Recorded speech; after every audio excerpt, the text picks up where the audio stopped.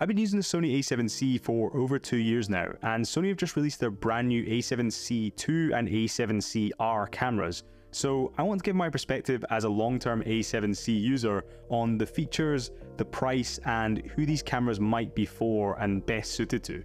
So without further ado, let's crack on with this episode of Tech Focus, and let's get into it.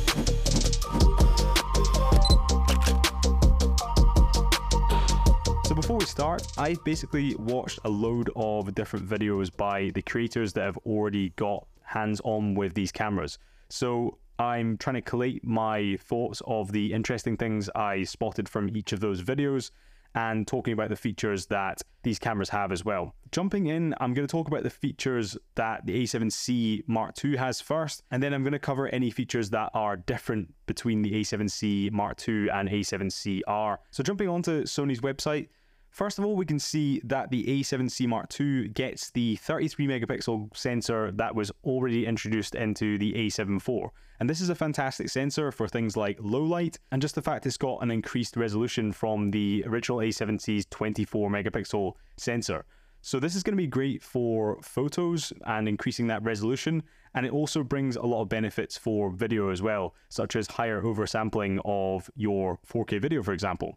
You also get the new Bion's XR dual processors, which is going to be just increasing the processing power that you've got on the A7C Mark II, and these are also the same in the A7CR as well. You get this brand new processor.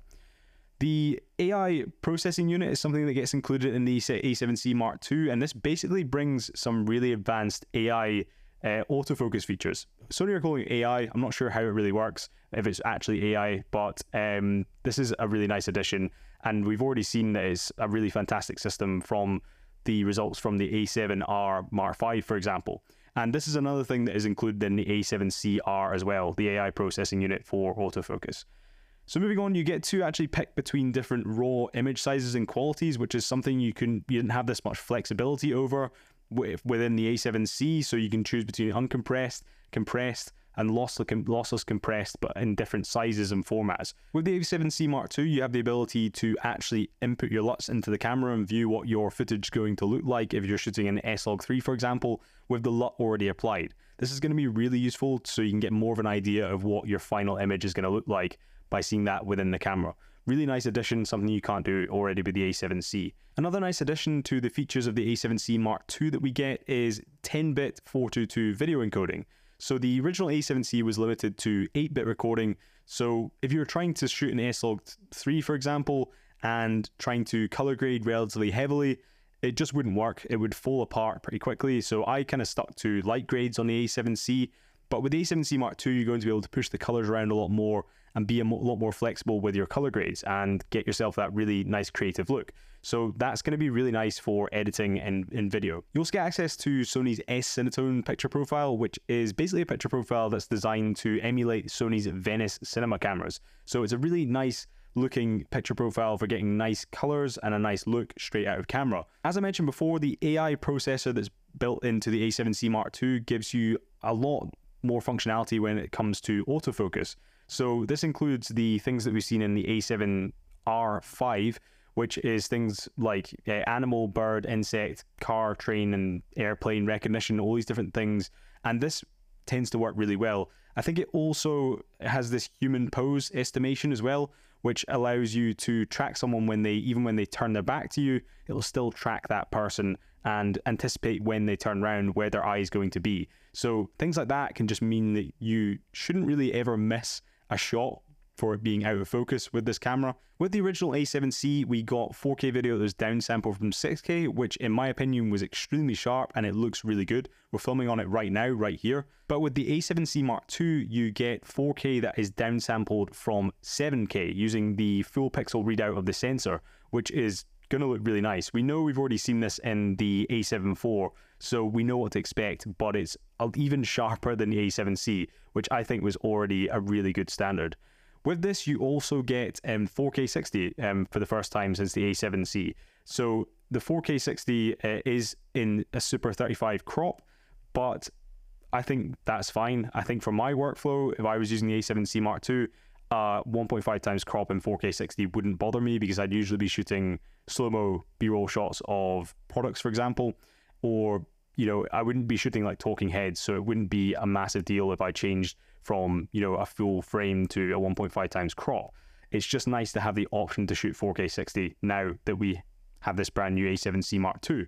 There's a few software features that we've seen before in previous Sony cameras that are now included in the A7C Mark II, and it's nice to see them here as well. Stuff like focus breathing compensation for you know, lenses that are prone to breathing, and it's got AI-based auto framing for video as well, which is something that I think was first introduced in the ZV-E1 and is something that could be really useful for solo creators. It's also got the focus map feature that was first introduced in the A7 IV. It's kind of an alternative to focus peaking, you know, a way to pull manual focus really easily and see where your plane of focus is, compared to focus peaking, which can sometimes be a bit difficult to see on the small screen of the A7C and now the A7C Mark II. So really good to see that included in here as well. We're getting a couple of really good improvements in terms of stabilization with the A7C Mark II. So we are actually getting a better IBIS system. So it's going to be seven-step IBIS system over the 5-step IBIS system of the A7C. And I think the A7C was a bit lackluster in its IBIS. It wasn't the best IBIS. And it also didn't have support for active stabilization, which I think was first introduced in the A7S III. So the A7C2 now has support for active stabilization, which is going to give you the added kind of hybrid digital and physical stabilization to give you that really smooth footage, and just gives you that extra option. Even if you don't want to use it in most cases, you have got the option if you want to get a really smooth handheld shot. Additionally, with that, you obviously have access to gyro stabilization through software like Catalyst Browse to add even more stabilization to your footage if you want to. So tons of stabilization options, so you possibly don't even need to use a gimbal with this camera if you don't want to. You can probably get really smooth handheld shots, which is something that's really exciting for video creators, and especially if you want to travel light and you're a travel photographer or videographer, this is going to be a really helpful feature within there. The A7C Mark II can do continuous still shooting up to 10 frames per second, and that's in both mechanical and electronic shutter. And one of the things that I wasn't a big fan of in the A7C, and most creators weren't a big fan of the A7C, was the EVF, so the viewfinder. And unfortunately, we have the same resolution viewfinder within the A7C Mark II, but it has a 0.7 magnification factor over the 0.59 times magnification factor on the A7C. So what this means is that the image, when you look through the viewfinder, it should appear closer and larger. So it should be easier to, you know, find manual focus and see the details in your image. Technically, we'll see how that is in practice, but it's good to at least see some sort of improvement with the viewfinder, and hopefully that magnification factor makes a big difference. In terms of physical controls in the A7C Mark II, these are really nicely improved, even though you've got a very similar kind of body design. So, for example, you have this switch that allows you to switch between photo, video, and slow and quick modes, so that you can differentiate the settings between each one of those modes if you want to. And that's a really nice feature, and something that really annoyed me about the A7C. So it's good to see that we're getting that feature, which I think was first introduced on the A7 IV. Really good to see that.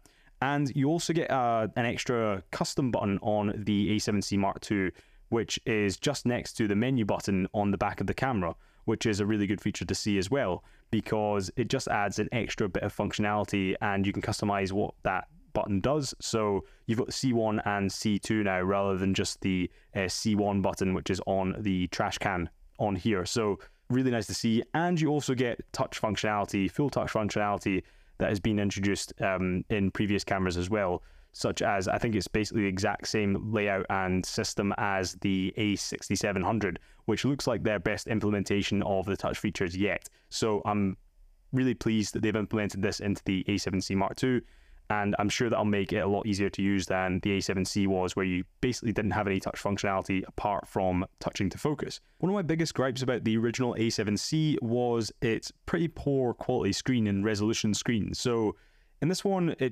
A7C had a 926,000 dot screen, whereas this one has a slightly improved resolution of 103 million dots. I think this is the same resolution as, and the same screen as you get on the A7 IV.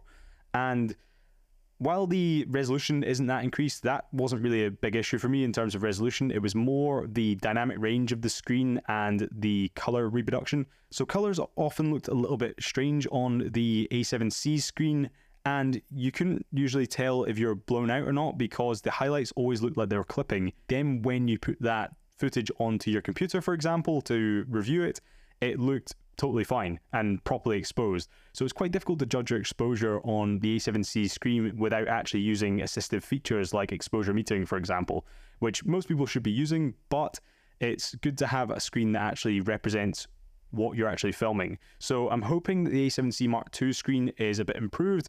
However, in the petapixel video that I watched recently, they kind of said it's still not a great screen. So not ideal, but again, they are professionals that are used to looking at loads of different cameras with excellent screens. So I'm more comparing what the difference is between the A7C and the A7C Mark II. So we'll have to wait and see with that as well.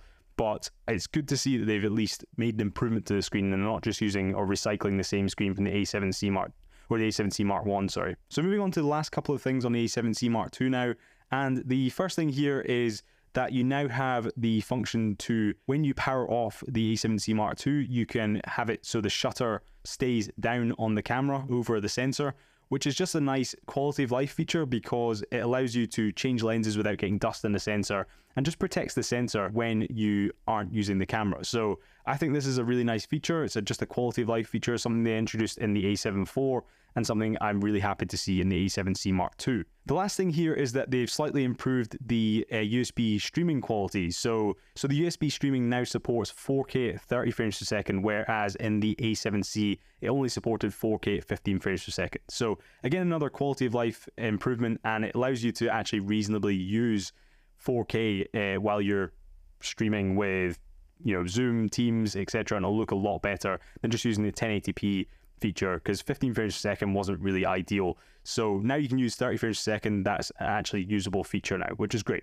So Matti Haboya's video on the A7C Mark II and the A7R actually demonstrates the quality of their stabilization. So I'm just going to play this over just now, and you can see Matti's kind of visual representation of the stabilization here and how it's improved.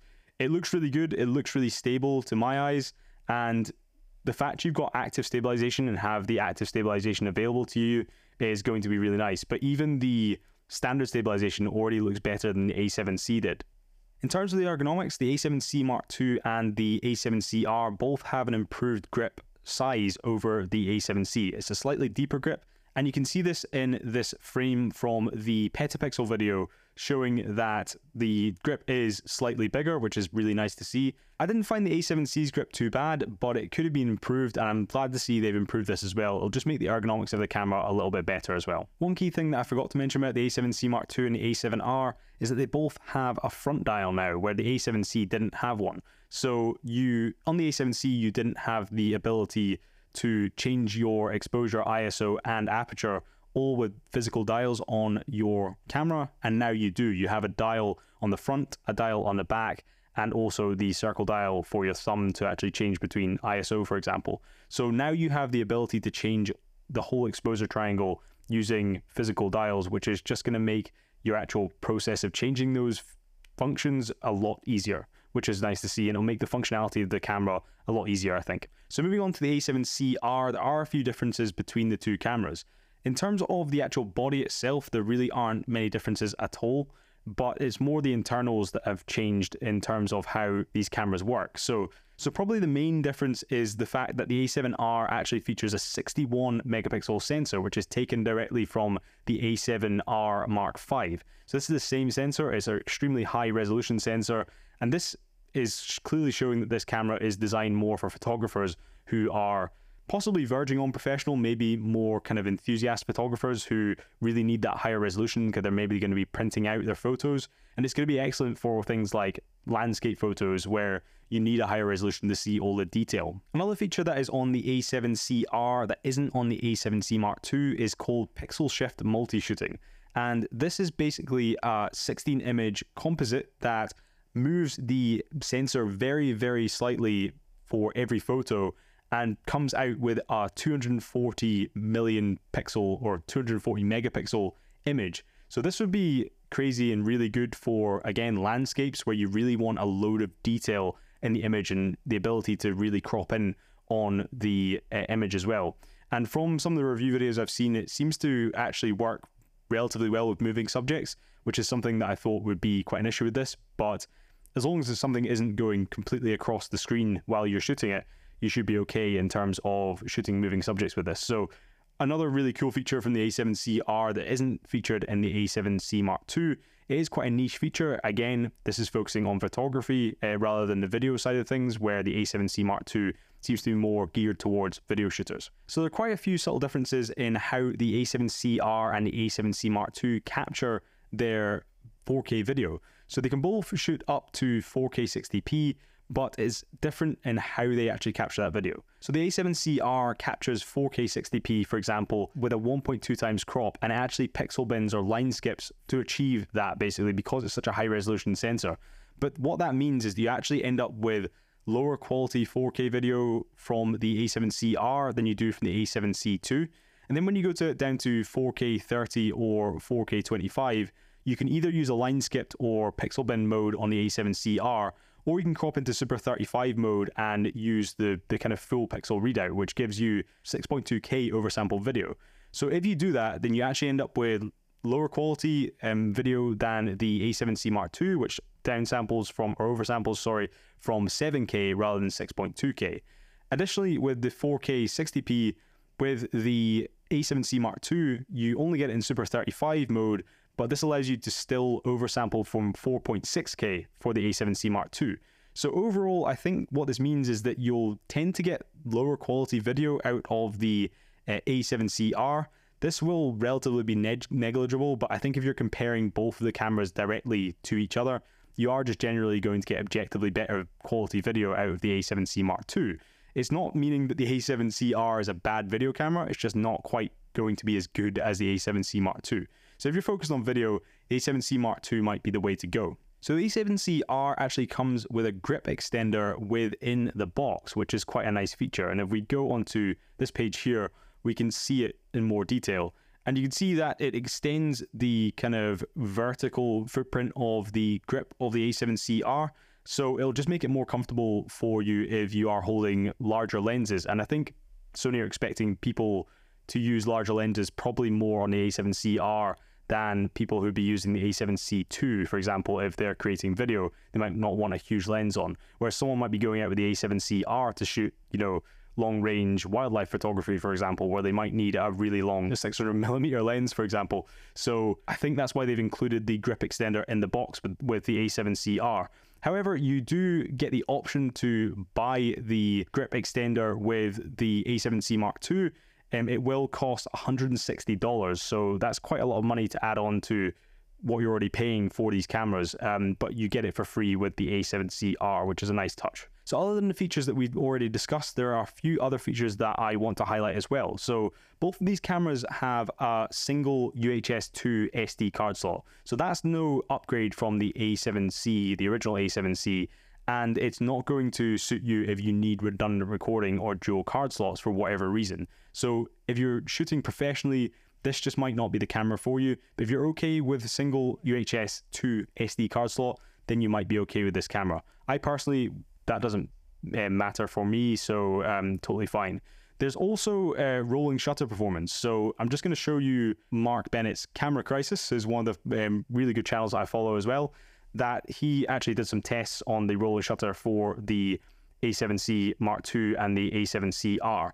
And as you can see here, the A7C Mark II, it has the rolling shutter performance of the A7 IV, and we already knew that the A7 IV didn't really have that good rolling shutter performance. So you're going to get the same performance out of the A7C Mark II as it is the same sensor. With the A7CR, as it is such a high resolution sensor, in those modes where it oversamples, so the the Super 35 mode where it oversamples from 6.2K, for example, you get higher rolling shutter. However, in the modes where you are pixel binning or line skipping, you get better rolling shutter performance because it's not using as much of the sensor, basically, so, or as much information from the sensor, so it can read off it a lot quicker. So finally, in talking about these cameras, we have to talk about the price. So the A7C Mark II is going to be going for $2,200 in the US and £2,100 in the UK, and that's for the body-only version. To get a kit lens, which is going to be the 24 to 60mm f4 to 5.6 kit lens, which is the same one you got with the A7C, you'll be set back $2,500 and £2,350 in the UK for the A7C Mark II. As far as I'm aware, you can't get the A7CR with a kit lens, so it only goes body only, because Sony are expecting you to either already have lenses to use with this camera, or expecting you to buy some high-end lenses to use with this camera to make the most of that high resolution you've got. The A7CR is going to be going for $3,000 in the US and £3,200 for the body-only version in the UK. These are cheaper versions of the cameras that they have been kind of inspired by, so the A7 IV and the A7R5, and they've been pared down slightly with, you know, some missing features from the A7R Mark V and the A7 IV, for example, but they're coming in at pretty good price points, in my opinion, for what you're going to be getting. So I'd love to hear what you think about the price points and what you think of these cameras in general, but there are some other key points that I want to make here. So the A7C is now a great entry-level full-frame camera with some really crazy price reductions.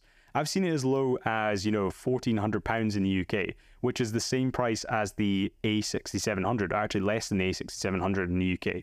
So it might be a good time to be buying the A7C if you want to, you know, invest in your first full-frame camera. You don't want to invest something like $2,000 or over $2,000, but you're interested in getting into full-frame. The A7C is still a really great camera in its own right, and that comes from experience. I still really enjoy using my A7C, and I'm not going to be buying the A7C Mark II right away. Firstly, because I can't afford it right now because I'm saving for a wedding, which is all really exciting. But two, because I don't think I actually really need this right now. The A7C is still meeting my needs. The added features that the A7C II offers are honestly really nice to see, and I'm really looking forward to get my hands on the A7C Mark II at some point, but right now I don't think I need it. I'd be really interested to hear if you are watching this on YouTube or listening to this on the audio version of the podcast, if you also have the A7C and if you feel like you need to upgrade right away to the A7C Mark II, or if you think the A7C is still meeting your needs. Let me know down in the comments on the YouTube video if you are in the same position as me. Next, we have overheating, and this is a topic that has to come up with every camera because it seems to just be an issue that crops up, especially, you know, Sony cameras such as the A6700, which has been marred by some pretty severe overheating issues from what I've seen on around YouTube. But overheating doesn't seem to be an issue based on the videos I've watched. A lot of the content creators have done some quite hefty tests on these cameras, the A7C Mark II and the A7CR, and neither of them seem to have real issues with overheating. These were tested mainly in kind of room temperature settings, so it remains to be seen if the, you know, A7C Mark II and A7CR are going to overheat in hotter environments. But I think for, you know, someone like me who's shooting in the UK, it's never going to get that hot that these cameras are going to overheat. I tend to be fine even with something like the ZV-E10, which I'm shooting on right here, that doesn't tend to overheat. I've never actually had it overheat, and I'm shooting it in just kind of room temperature setting as well. So I don't think in my situation overheating is going to be an issue with the A7C Mark II.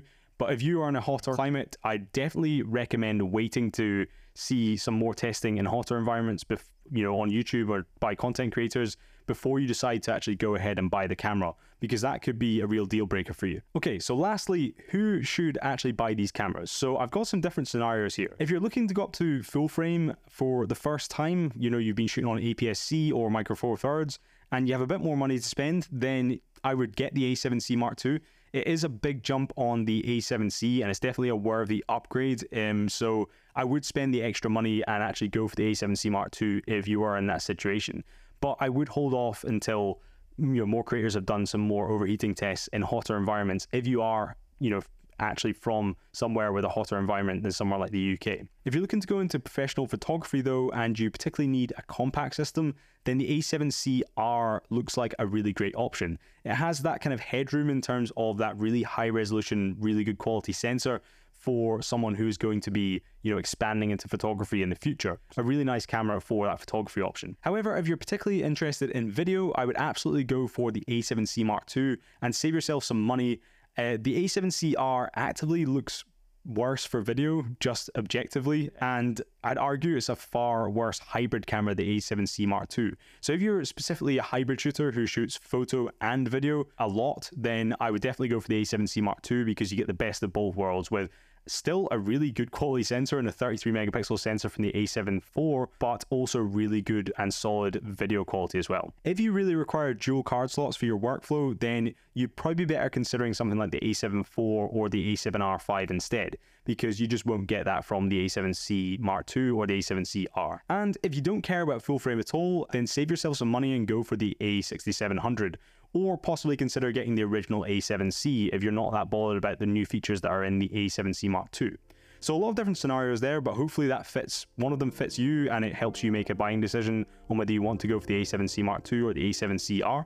Hopefully my thoughts were helpful for you, but I'd be really interested to hear your thoughts on these two cameras and if you're considering buying them or if you're going to give them a miss even. So thanks very much for watching this episode of the Tech Focus podcast, and I will absolutely catch you guys in the next one. Cheers.